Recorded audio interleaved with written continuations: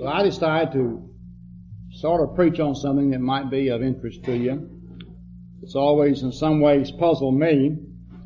We don't normally do this. I never have done this in the ministry, but there are churches that on Christmas Eve night will have a church service.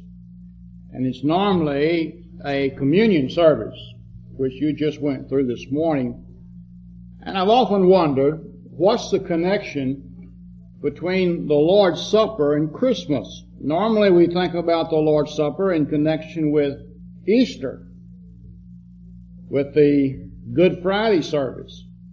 But what connection, why would a church have a communion service on Christmas Eve? What does that have to do with the birth of the Christ child? Because normally we focus Christmas around such scenes as a manger or angels singing or tidings of great joy or shepherds in the field or wise men on camels. We don't associate anything about Christmas with the communion service, because Christmas is about the birth of Christ and the Lord's Supper is about the death of Christ. So why do you have a communion service on Christmas Eve night? There is a similarity between the Lord's Supper and Christmas itself. I think the problem would be in the definition of the word Christmas. Now the theme of Christmas, as most of you probably think is the birth of a baby in the manger. Though that is true, that is not really the theme of Christmas. The theme of Christmas is the coming of God to earth in the form of a human man. Now when you think of it in that light, you have a different meaning to Christmas. Christmas is not about the birth of a baby. Christmas is about God coming to earth to live among men. We sometimes contemplate the question, do we have other earths somewhere out in the universe where people like us dwell? I'm going to give you my opinion. Now, I have nothing to back this up with. I think we're it, folks. I don't think God made any other people on any other planet but earth. I believe earth was a special creation of God, and man placed on this earth was a special creation of God, and I don't believe there are other people anywhere besides He. This is it. Now when God came to earth, that's the story of Christmas, and took on human form, that's the story of the baby in the manger. Now in Matthew 1:23, we really have the meaning of Christmas. Matthew 1:23. Behold, a virgin shall be with child and shall bring forth a son, and they shall call his name Emmanuel. I don't know if anybody refers to Jesus as Emmanuel, but that's what it says to call him, which really means, interpreted, God is with us. God is with us. God has come to earth. But the baby in the manger is no longer here, is he? The boy that grew up into manhood is no longer here. Let's be honest about it. The Bible states that this man who came down to earth, this God who came to earth, is no longer here as he was then. Something happened to him. He died upon the cross, then he was resurrected, and then he ascended back into heaven. So God is no longer with us on earth in a human body. He came once upon a time, but He's not that way now as far as we can see. The first Christmas has come, the first Christmas has gone. I want to throw out another question to you. Will there be a second Christmas? You heard about that? Will there be a second Christmas? That is, will God come down to earth again? Christmas is the time when you think about the King. He came once, will He come again? Well, let's see what the Bible says. Just one verse. Acts 1:11. Acts 1:11. Let's take verse 10 first. And while they, that is they being the disciples, while the disciples looked toward heaven, they saw Christ go up into heaven. And there were two men stood by them in white apparel. These undoubtedly were angels. And these angels said to the disciples, "You men of Galilee, why do you stand here gazing up into heaven? This same Jesus, which is taken up from you into heaven, shall so come in like manner as you have seen him go into heaven." The angels announced, of course, the second Christmas. He came once, but he went away. He is also coming again, a second time. Now, when we think about Christmas, the theme really ought to be the Lord's coming, rather than the birth of a baby and some shepherds and some wise men. It really ought to be the Lord's coming to this earth, rather than the Lord's birth in Bethlehem. What you say is, we're a people caught in the middle. He came, and He is coming, but in the meantime, we're waiting and contemplating. We're looking back to when He came, we're looking forward to when He comes, but we're sort of sitting right in the middle. What did it mean when He came the first time? What will it mean when He comes the second time? Why did He come the first time? Why will He come the second time? These are the things we really ought to think about, and if you want the answer, you find it in the Lord's Supper. Why did He come the first time? The Lord's Supper tells you that. Why is He going to come again? The Lord's Supper tells you that. You see, the Lord's Supper, sort of like we are, is caught in the middle. It's the connecting link between when He came and when He's coming. It's just like we are. Really, the Lord's Supper reminds us of these two comings of Christ and what Christ wanted to accomplish and wants to accomplish by His coming. We must look backwards and we must look forwards if we really look, in all honesty, at the Lord's Supper. A lot of folks just look at the Lord's Supper and they say, there's some hard crackers and a little bitty glass of juice. And that's all they see. Folks, you've missed the whole meaning of the Lord's Supper. And that can be easily done as we come and we sort of get in the routine. It's just a habit we do, and we look at it and we eat it and we drink what little areas of it and go back and sit down. But unless you have looked forward and looked backward, you've looked at the wrong thing. You've just looked at the elements of the Lord's Supper. Now look at 1 Corinthians 11:26. It tells you what you're supposed to look at. 1 Corinthians 11:26. Paul here is telling the Corinthian church how they ought to have the Lord's Supper. They were doing it wrong. And so he was trying to give them some wisdom, some instruction, some guidance. And so in this verse, 26, he says, "For as often as you eat this bread, and as often as you drink the cup, you do show the Lord's death," that's looking backward, "till He comes," that's looking forward. You look two directions. You look back at the cross, and you look forward to the clouds. As the angel said, He'll come in the clouds.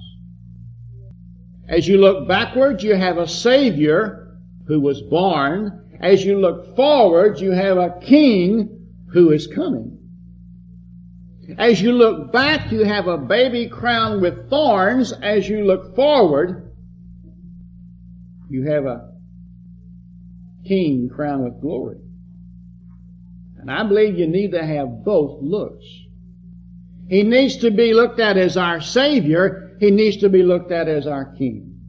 Both looks are important.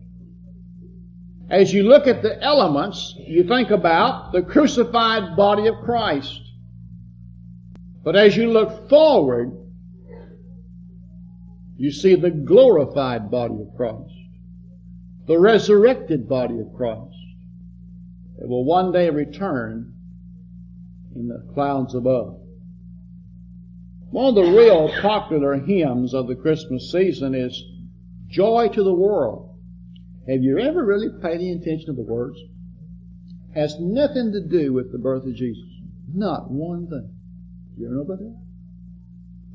It does not take a backward look at all.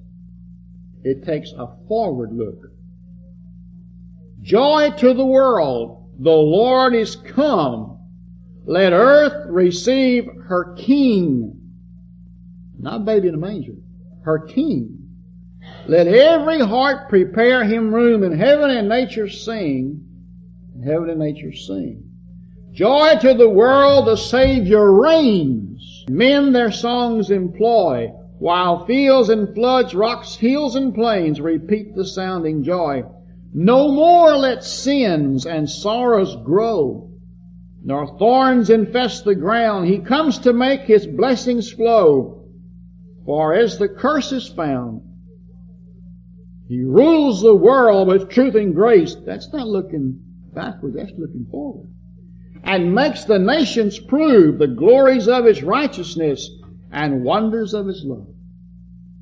Joy to the world is a forward look at Christmas time.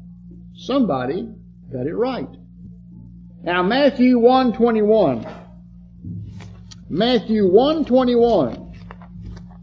And she shall bring forth a son, and thou shalt call his name Jesus.